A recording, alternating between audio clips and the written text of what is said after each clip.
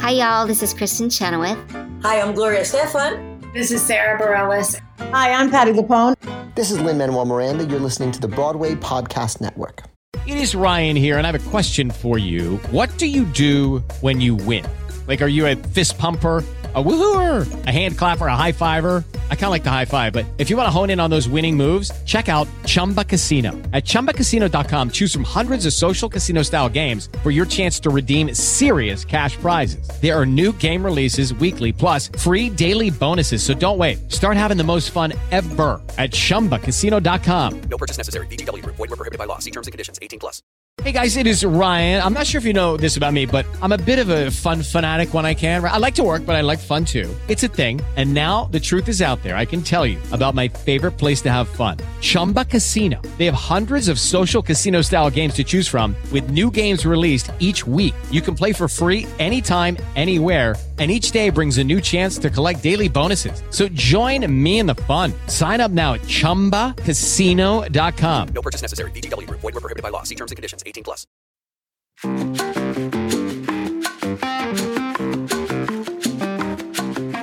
Well, I've heard a few things. I've heard that there were these lifeguard shacks, I think every 5 miles, and you had to take a token and you would pass the token. So one lifeguard would walk from their house to the next lifeguard shack and pass the token. And they would light fires along the island so that the ships wouldn't come and crash into the barrier. And that's why it was called Fire Island. And you'd pass these tokens up and down the shore. Yeah, the Wikipedia actually says that Fire Island pines comes from the scrub pines growing in the area after a ship with Christmas trees and holly foundered off its coast in the late 19th century. Now that just sounds wild, doesn't it? A ship full of Christmas trees? I mean, a lot of people claim to definitely know why it's called Fire Island. I have been one of those people. I have, with my full chest, said it's called Fire Island because when the settlers arrived, they could see the poison ivy from the beach, and that made the island appear red, so that's why it's called Fire Island. I don't know if that's true. I've heard so many stories about how people saw fires from the mainland, the idea of Cherry Grove and the cherry trees being red. Is it true that pirates used to set fire to the ships? That's one of the things that I've heard. We found many sunken ships in the process, years, seeing them float on the shores. Indians are involved. I mean, there's pirates, Indians. It's like a Pines party. Again, that's what makes it so fascinating. The fable, the mystique, the traditions, the mystery of all of it. It's a magical place that when you get on a boat, the world drifts away.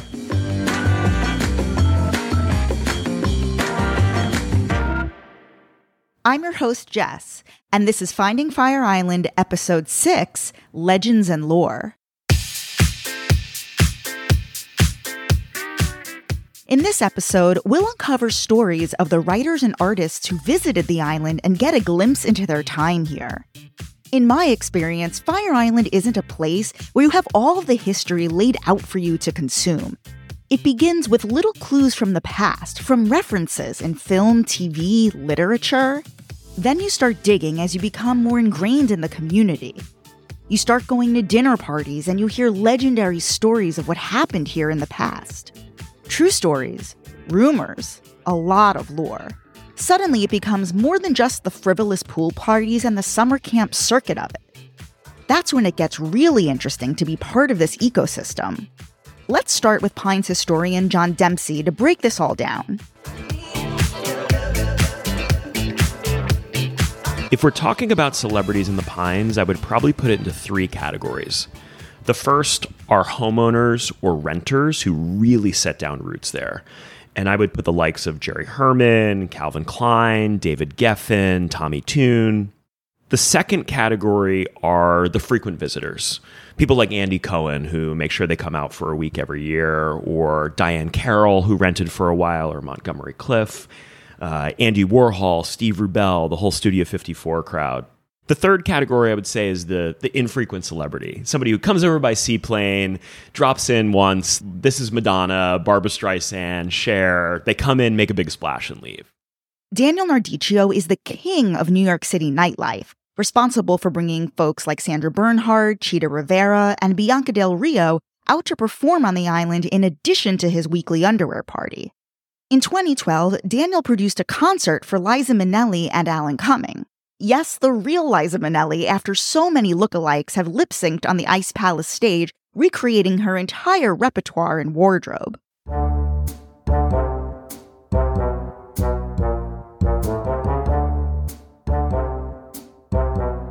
Well, first of all, it was, as Alan says, it was like a papal visit. The island shifted on its axis. A friend of mine, Will Weichel, wrote me that day, and he goes, it's like you created a holiday weekend, like July 4th weekend. The island was buzzing. She was a dream. And I managed to get her because I asked. That was it. I came up with the concept. I asked Alan, would you do something with Liza? He said, absolutely. Then I asked Liza, would you do something with Alan? And she was like, absolutely. And I was like, oh, this was easier than I thought. And it was all because I'd left the island and seen a person, impersonating her at Cherries. And I thought, why can't we get the real Liza Minnelli? You know what I mean? I like female impersonators, fine. But I feel like gay men, we kind of really deserve the real thing. And of course, when you're doing Judy, you can't get Judy back, right? And nowadays, you can't really even get Liza back. So it's like, I don't mind it as much. But when she was at her, I could get her. I was like, let's get her out here. So I got her and she didn't want to leave. Where did you put her up? So I had rented her house on Green, and it was a really beautiful house. But we looked at the house, me and her, travel guy, he came out to visit and look at everything. In the spring, we hadn't even thought to ask if there was air conditioning. And of course, this was like the hottest weekend of the year. So she got there and she's like, I can't stay in this house. So I had rented 3 little apartments across the way for Alan, his assistant, and all these people. And Liza moved into that. And then people from over there moved into this big, beautiful house. So then Liza would be in her place putting her makeup on. So Liza would call me over and she'd be like, come over here, honey, I want to show you something. And she'd pull me over to her window and say, look, they're all looking for me. But she was behind them in the apartments. And she would just sit there and watch people that were looking for her and giggle. It was childlike and adorable and really fun because people didn't have an idea where she was. So it was a magical week. She stayed there for 5 nights? Yeah, she didn't want to leave. She kept extending her time, and it was like whatever she wanted, she could still be there as far as I'm concerned. If she wanted to stay, I would have taken her. She helped my career. She did it for nothing. We gave the money to charity. She performed 2 shows in 100 Degree. Like, she could have easily done 1 show and canceled the second one. She went in. She had a wig. Under her wig, she had a sweatband like you have for jogging in the 70s. She had one. They took it out, put a dry one on. She put a new wig on and came out and did the second show. Never complained once.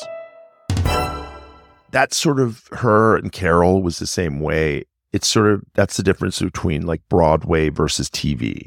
So I can get Carol Channing out there and she'll do a show in a ramshackle barn, being interviewed with someone she didn't know, and do it for not a huge amount of money. So one of my favorite stories is actually about Carol Channing. So she was invited out to the Pines by Jerry Herman, and she was down at the Sandpiper, which was before the Pavilion. The Sandpiper was the big dance club. And so Carol Channing's hanging out at the Sandpiper, and some queen comes up to her and says, my God, you are the best Carol Channing drag queen I have ever seen. But then when I tried to get Carol Burnett, they're like, she needs to fly first class. It's TV money. You know what I mean? And then private from first class, no problem. She needs to fly private from Los Angeles. And I'm like, a private? It's a 300-seat bar. I can't be flying you private. So anyway, that's where I learned. So you can get those old show ponies.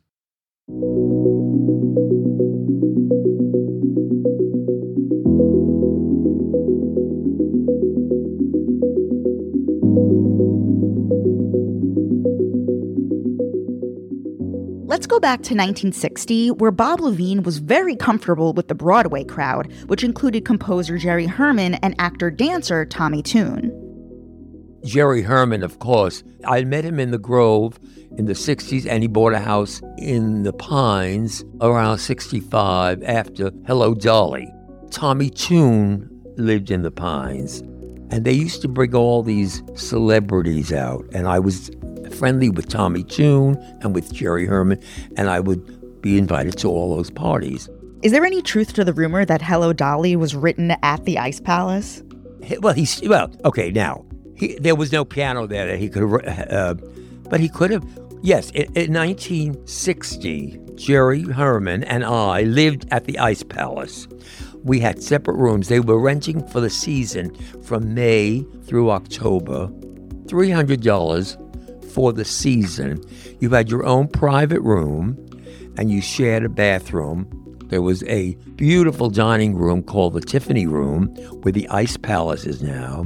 And it was like a very elegant country club. They had very elegant people that stayed there. Jerry Herman and I became very friendly. So this was 1960. Then he wrote a musical called Parade, which was in 1961 off-Broadway. He had Milk and Honey on Broadway, and then Hello, Dolly in 63. He could have written in his room. I wasn't there when he wrote it, but he didn't have a piano there. That's what I'm saying.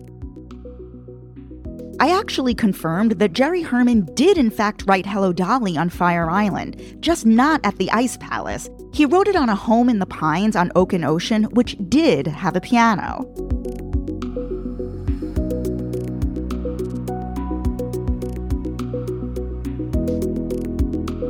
One of the other stories about Tommy Tune, which I don't know if it's true, but I think it's just fantastic, is that his home was basically a one-bedroom with a stage, but he lived with his manservant.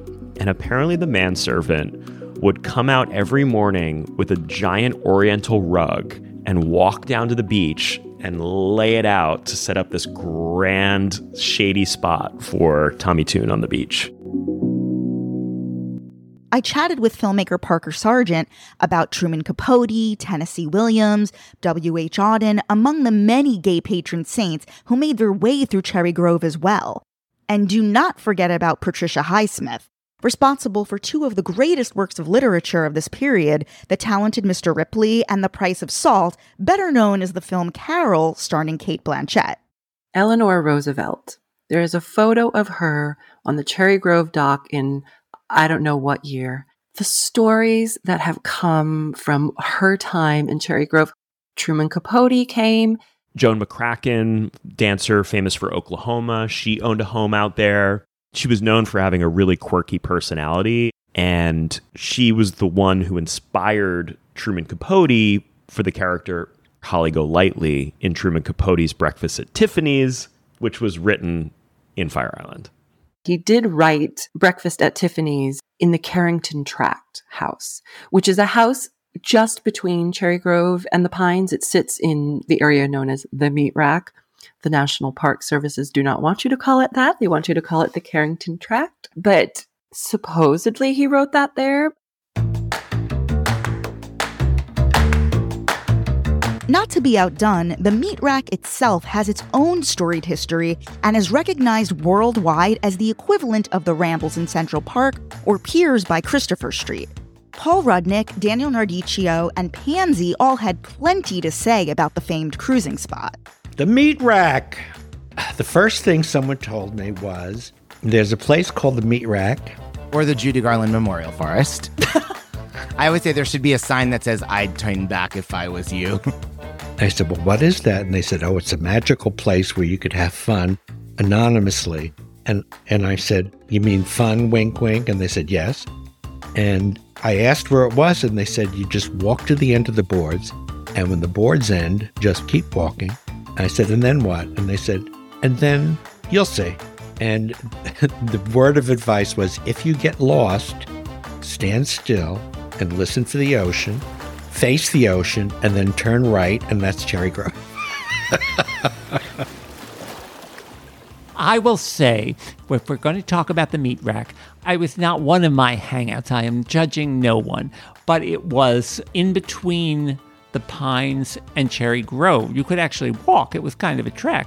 But there was an area where people would go and hang out and have sex all night long in the sort of marshland and the trees and the bushes. And it was a completely known destination for that kind of activity.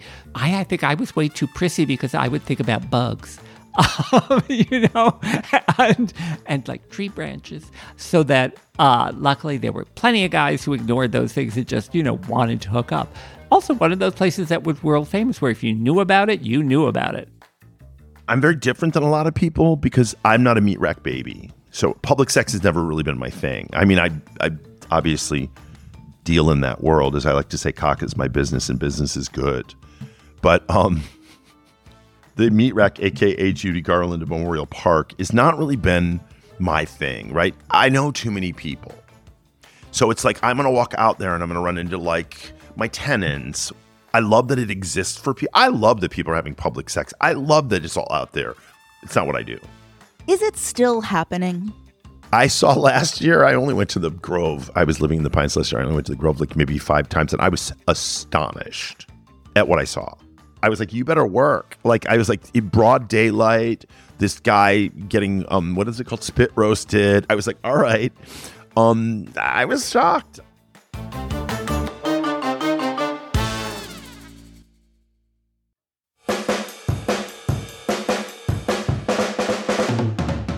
We already covered the annual parties that mark each season, like the Morning Party and the Pines Party, but both can be traced back to a singular event called Beach.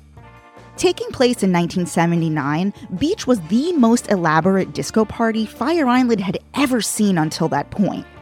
It also proved that it was possible to hold an event like this on the beach. It would change the Fire Island Pines forever, paving the way for the annual Morning Party and eventually the Pines Party. I mean, one of my favorite stories is about Beach 79, which started out as a quaint little fundraiser to purchase a fire truck for the Pines, and it inadvertently invented the circuit party. It became so anticipated that even the owner of Studio 54 struggled to get a ticket. There are other rumors, which I've never been able to confirm, but I choose to believe them, about Farrah Fawcett helicoptering in to enjoy the festivities.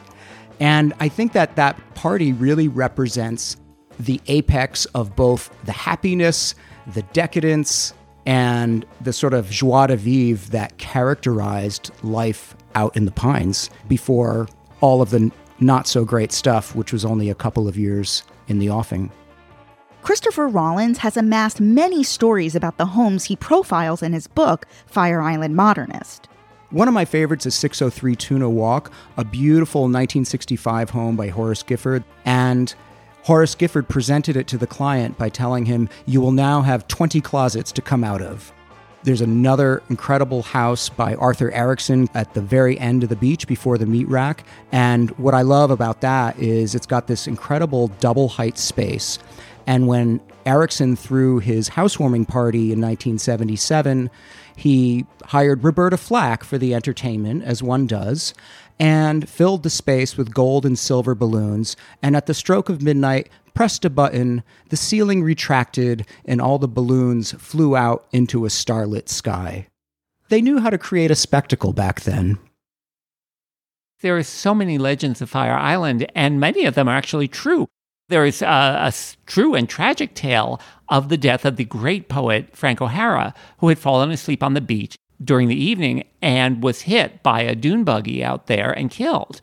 And that I knew was true. There was also a peak period in the 70s and the 80s when the Pines became a major celebrity destination. When Calvin Klein had a house, David Geffen had a house, money was poured into these places, and parties were held, and helicopters and seaplanes were used as transportation. And so those parties became notorious for the models that attended, the porn stars that attended, the cocaine that... Well, also every year, there was either a true story or a strong rumor about someone overdosing and dying, usually at some big dance party, and the helicopter or a boat being rushed to bring the body back to the mainland. Sometimes those stories were, quite horribly true because there certainly was plenty of drugs to be had, but sometimes there was just this sense of it added to the drama, and that sometimes it was just a guy who actually had done a little too much whatever and passed out, which is not the same thing as dying, but why not repeat it that way? When I was with Liza and she was out there one night, we went to Jumping Jacks back then, or Sandcastle, for dinner, and someone came up to her and said, "Oh my God, I was there the night your mom performed at Carnegie Hall." And we sat down, and Liza said to me later, if every person that says they were at my mom's show at Carnegie Hall was actually there, she would have run for 5 years. The playwright Mark Crowley of Boys in the Band rented a house on Ocean Walk, and he would come out with actress Natalie Wood. And Apparently, one of the lines from Boys in the Band comes directly from a hustler that Mark Crowley was dancing with in Fire Island. So the quote in the play is, from the hustler, says, "I try to show a little affection. It keeps me from feeling like such a whore." Crowley admitted he could never write anything that good, so put the line directly in the play. Isn't that great? I try to show a little affection. It keeps me from feeling like such a whore. You know, Madonna was always about to arrive. J-Lo was always about to get there. And some of those people actually do perform there. And there was a time when they would break dance singles out there because that was the crowd you were aiming it at. Also because people were able to perform in Broadway shows, especially musicals, and make it out to the island. The wonderful director, choreographer Jerry Mitchell has a house out there. They could still get back in time for their show on Tuesday night. So it was a real refuge for those people. You know, that it was, and it was part of the, you know, the sort of Manhattan excitement of, oh my God, did you see who I just saw? You know, and because I think the celebrities liked it because there was especially not the same degree of surveillance. Nowadays, everybody has a phone, so everyone's TMZ. And also, I think for gay performers who were not allowed to let any part of their personal life infiltrate their work life, this became so essential to their sanity.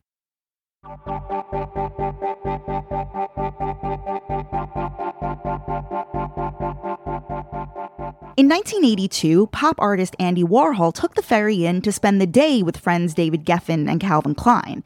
This section is from the Andy Warhol diaries dated July 31st, 1982. Got to the Pines and called Calvin's from the boardwalk. Calvin and Steve Rubell woke up and talked about the fun time the night before. Went to a Hawaiian party down the street. In sunlight, you can really see what these people look like. Egon von Furstenberg was the only one I knew. Went for pizza, then went back to Calvin's, but we walked in on Calvin and Steve, who were with two porno stars, and we were so embarrassed, so we left and went back to the party down the street. We had barbecued steak, and all the talking was gay, gay, gay. If I had a tape recorder, you wouldn't believe it. Then what happens is everybody goes to bed about 12 and sets their alarm for 2 because, quote, things don't get really hot till 4. I heard everyone getting up at 2, but I stayed in bed.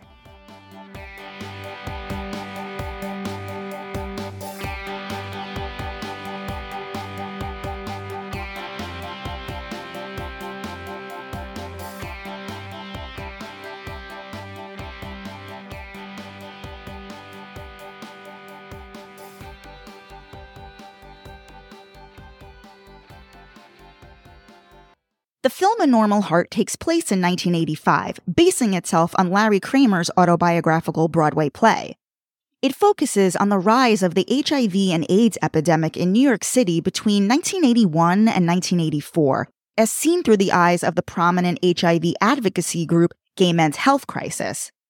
A Normal Heart was later turned into a film starring Mark Ruffalo, Matt Bomer, Jim Parsons, and Julia Roberts. It was, of course, directed by Ryan Murphy. And of course, in the Broadway play, they can't go to the beach. But for the movie's purposes, they could. So they wanted to film in the Pines. Everybody was very excited. There was a lot of rumors going around. Karen Adair basically grew up in the Pines as her family owned a home here for over 40 years.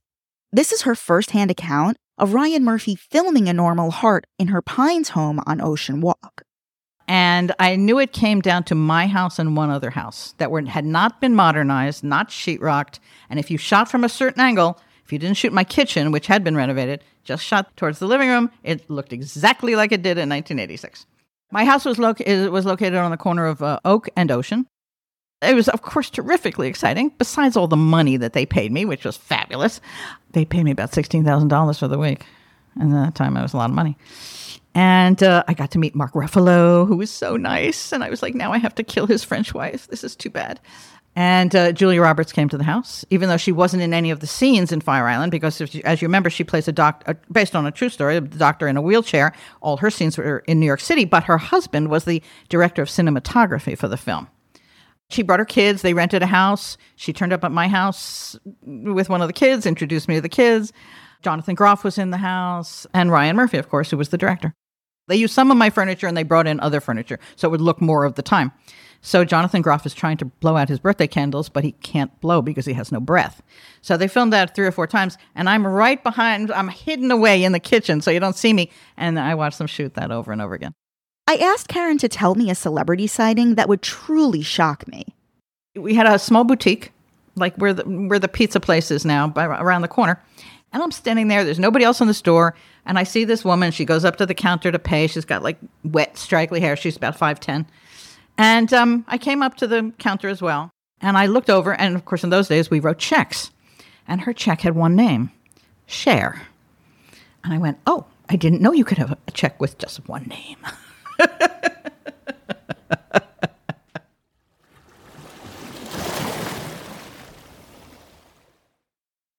Lucky Land Casino, asking people, what's the weirdest place you've gotten lucky? Lucky? In line at the deli, I guess? Aha, in my dentist's office. More than once, actually. Do I have to say? Yes, you do. In the car before my kids' PTA meeting. Really? Yes. Excuse me, what's the weirdest place you've gotten lucky? I never win and tell. Well, there you have it. You can get lucky anywhere, playing at LuckyLandSlots.com. Play for free right now. Are you feeling lucky? No purchase necessary. Void where prohibited by law. 18+. Terms and conditions apply. See website for details. Lucky Land Casino, asking people, what's the weirdest place you've gotten lucky? Lucky? In line at the deli, I guess? Aha, in my dentist's office. More than once, actually. Do I have to say? Yes, you do. In the car before my kids' PTA meeting. Really? Yes. Excuse me, what's the weirdest place you've gotten lucky? I never win and tell. Well, there you have it. You can get lucky anywhere, playing at LuckyLandSlots.com. Play for free right now. Are you feeling lucky? No purchase necessary. Void where prohibited by law. 18+. Terms and conditions apply. See website for details.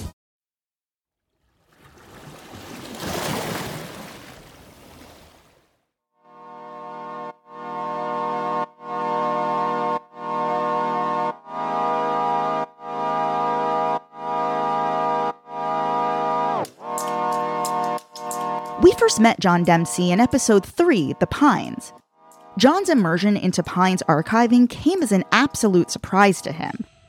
He explained how after one September weekend trip to the island, his friends got the Sunday scaries and went back to the city for work, while he and his husband decided to stay behind at the beach. And so we made ourselves cocktails, and on the way to the beach, we see an open house sign. And we absolutely fell in love with the house. So my husband and I were not intending to own a home in the Pines, never thinking we'd sort of be all in on a gay community, but we absolutely fell in love with it. It was the house that sold us. So we didn't know much about the house when we bought it, but we quickly became friends with a good friend of the homeowner who was able to give us the full history of the house. And so as it turns out, the previous owner of our house was actually Betty Davis's hairdresser. He used to joke that she didn't have many hairs on her head, so it was one of the most challenging hairdresser jobs you could get.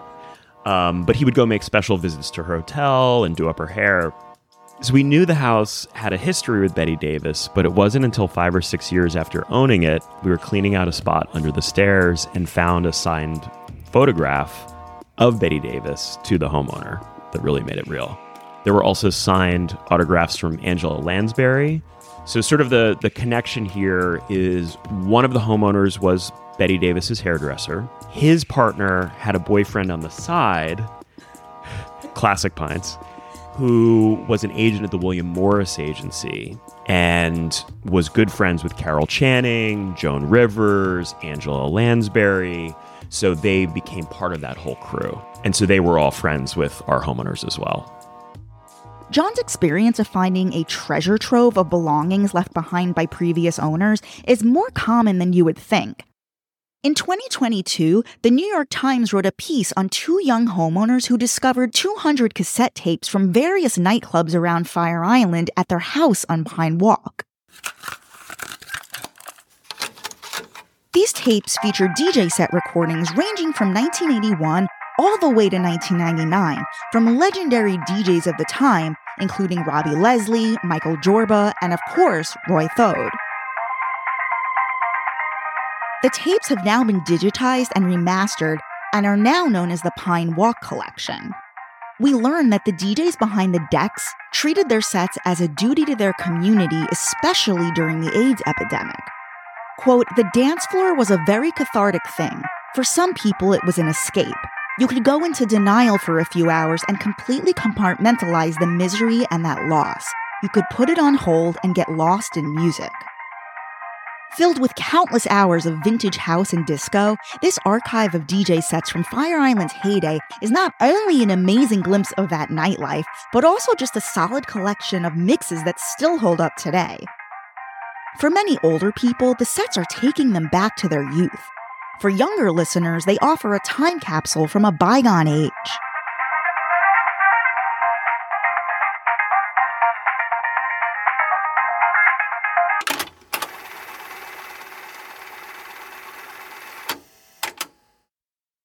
We do have some details of Madonna's visit to the Pines, thanks to her brother Christopher Ciccone selling himself out with his juicy tell-all, Life with My Sister Madonna.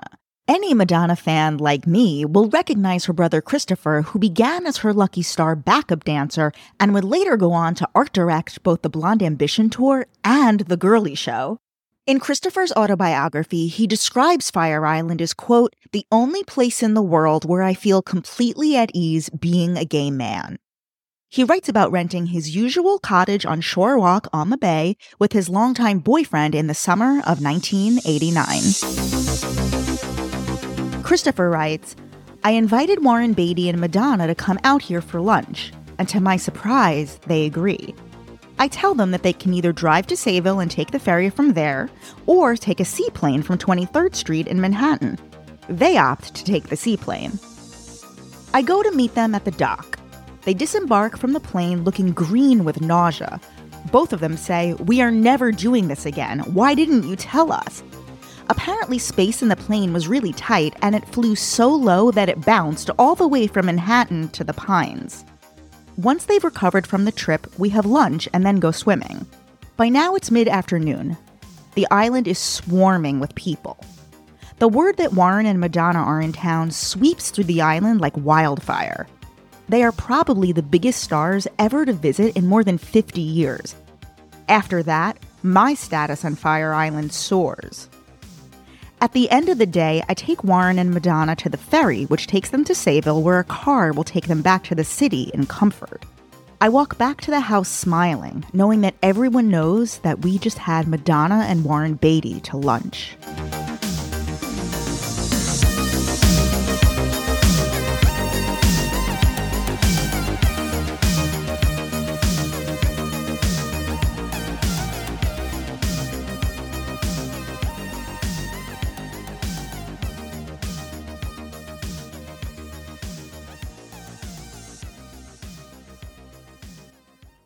One bit of trivia I'm obsessed with is how in the early 1960s, all of the Fire Island communities came together to protest Robert Moses' plan to build an access road through Fire Island. So you're probably familiar with Robert Moses' quest to build highways throughout all of Long Island. He believed the future was families coming from the city and spending time out on the beaches.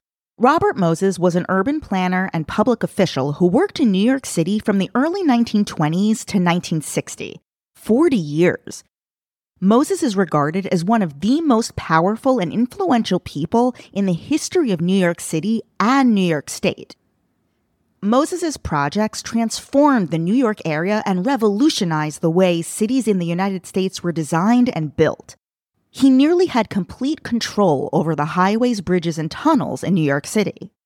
So that plan included Fire Island. And people may know today that the only way to bring a car onto Fire Island is via the Robert Moses Causeway. So that's all the way on the west side of Fire Island. Take your car over, spend time on the beach, and go home. But the original plan for Fire Island is you would take Robert Moses Causeway over, and there would be a highway that would go from end to end on the island. The 4-lane highway was to be built on sand dredged from the Great South Bay and would supposedly anchor Fire Island from further erosion. Residents would have access to the beach only through a series of tunnels under the road. It would have caused the demolition of several hundred homes to make that possible, and Moses argued that this would bring great economic boon to the community. Faced with the obliteration of their communities, Fire Islanders for the first time banded together to fight the plan. I mean, it's actually unique that they won in Fire Island because this was happening all over Long Island where Moses was insisting these highways go through and people would have to move their homes or reduce the size of their properties. Cherry Grove and the Pines joined forces with the straight sections like Ocean Beach and Ocean Bay Park, and throughout the summer of 1962 held protests, fundraisers, and organized letter-writing campaigns to influence local politicians. The Fire Islanders won, and guess what? The economic boom happened anyway.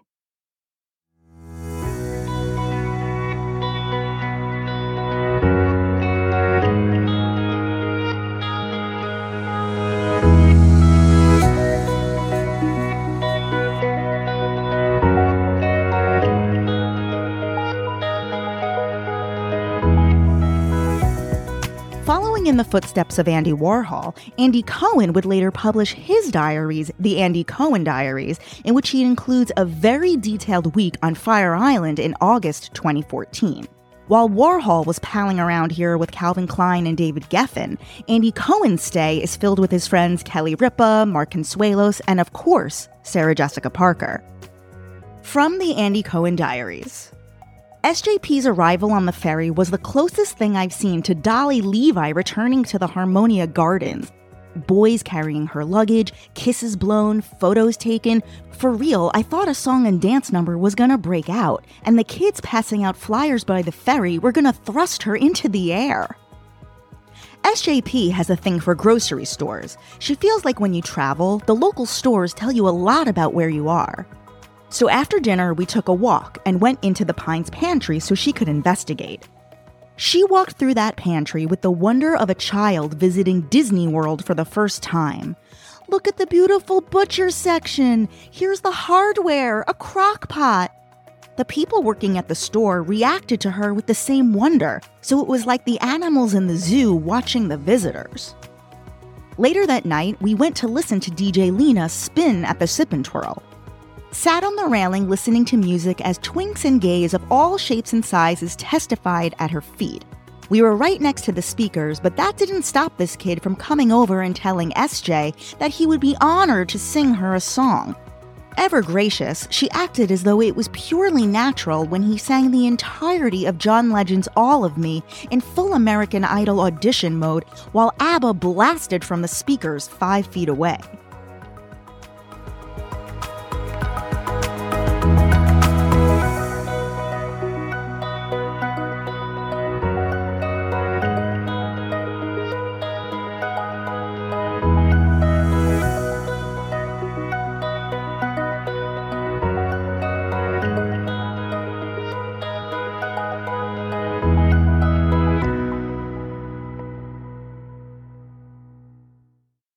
So let me tell you a little bit about the Robert Mapplethorpe story.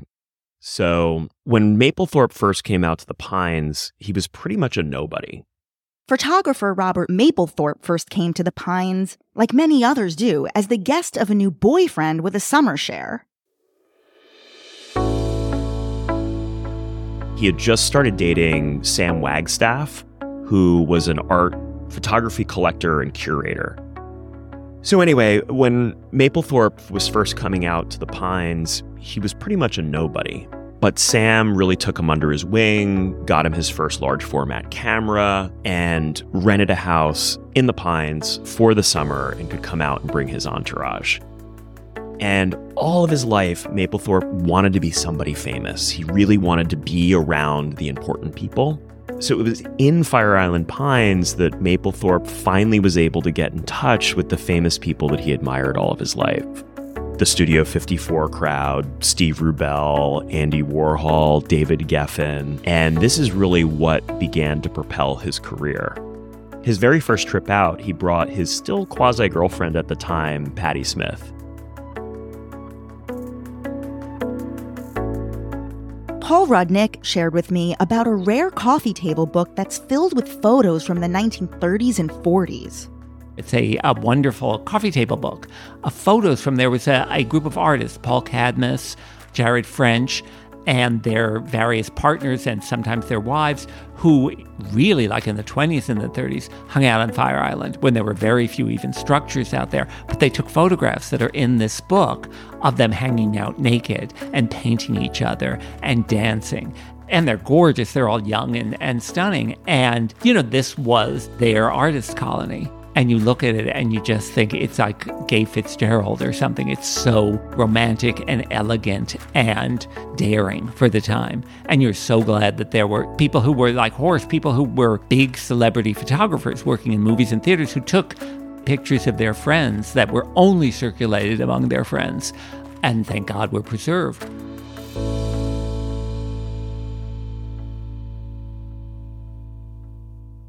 One of my favorite things, which is not about anyone famous, was about a guy who lives on Green, who is my neighbor. He's got to be 100 years old now if he's alive still. I mean, he was last summer, but he's really old. Was that, they used to bust the guys that were in the meat rack and put their names in the newspaper. So he was in the meat rack one night doing whatever, and the police came and raided the meat rack. And so he ran into the bay, broke off a reed, and stayed underwater for an hour. You know how reeds are hollow? He breathed through a reed underwater in the bay for an hour and a half and waited till the raid was over because he was a lawyer and was so afraid that the police were going to put his name in the paper, he'd lose his job. So he just breathed through this tiny reed in the water for an hour and a half and then slowly made his way. Now, I'm a person I'm terrified of sharks, right? I'm a Jaws baby. Like, I came out at that time when Jaws and Piranha were really like meant to fuck you in the head. Well, it did. I know there are probably no sharks in the bay. I know it, right? I know it. And pretty much you could tell me, Daniel, it's 1,000% there's never going to be a shark in the bay. And I would still be pissing myself, shaking like a leaf, But he managed to walk all the way through the meat rack along the bay until he got to the Grove, and then he went home. That's a hero. That's an amazing story. That's one of my favorite stories, I think, ever. Is that true? It's 100% true. 100% true. He tells the story all the time, and it's like, it's 100% true. And his story's never really changed.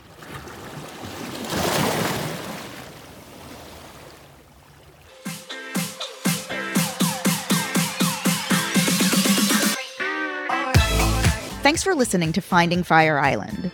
Be sure to subscribe wherever you listen today so you don't miss any episodes. Check out findingfireisland.com for all the tea, and definitely follow me on Instagram at JessXNYC. Next, we'll explore how the AIDS crisis was felt on Fire Island. We'll see how as HIV ravaged the community, it also coincided with women earning more money and being able to purchase homes in Cherry Grove. They said when the men started to die, the women started to buy. Well, I don't know if you'll be able to use this, but I'll say it anyway. The real phrase is fags die, dykes buy. See you next time on Finding Fire Island.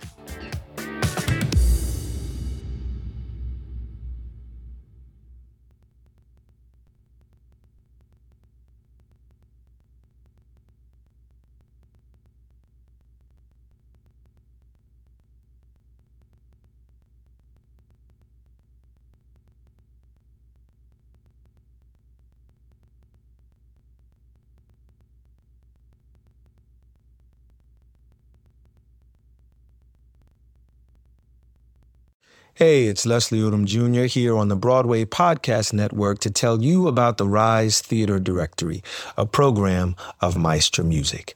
Rise is a national online resource designed to connect and empower backstage and administrative and creative theater professionals from underrepresented backgrounds. If you work or aspire to work in the theater community, this can help you find your next project. And if you hire theater professionals, search the Rise Theater Directory to find your next team. Create your profile now and get more information by visiting risetheater.org. That's theater with an RISETHEATRE.org, because only together we rise. Lucky Land Casino, asking people, what's the weirdest place you've gotten lucky? Lucky? In line at the deli, I guess? Aha, in my dentist's office.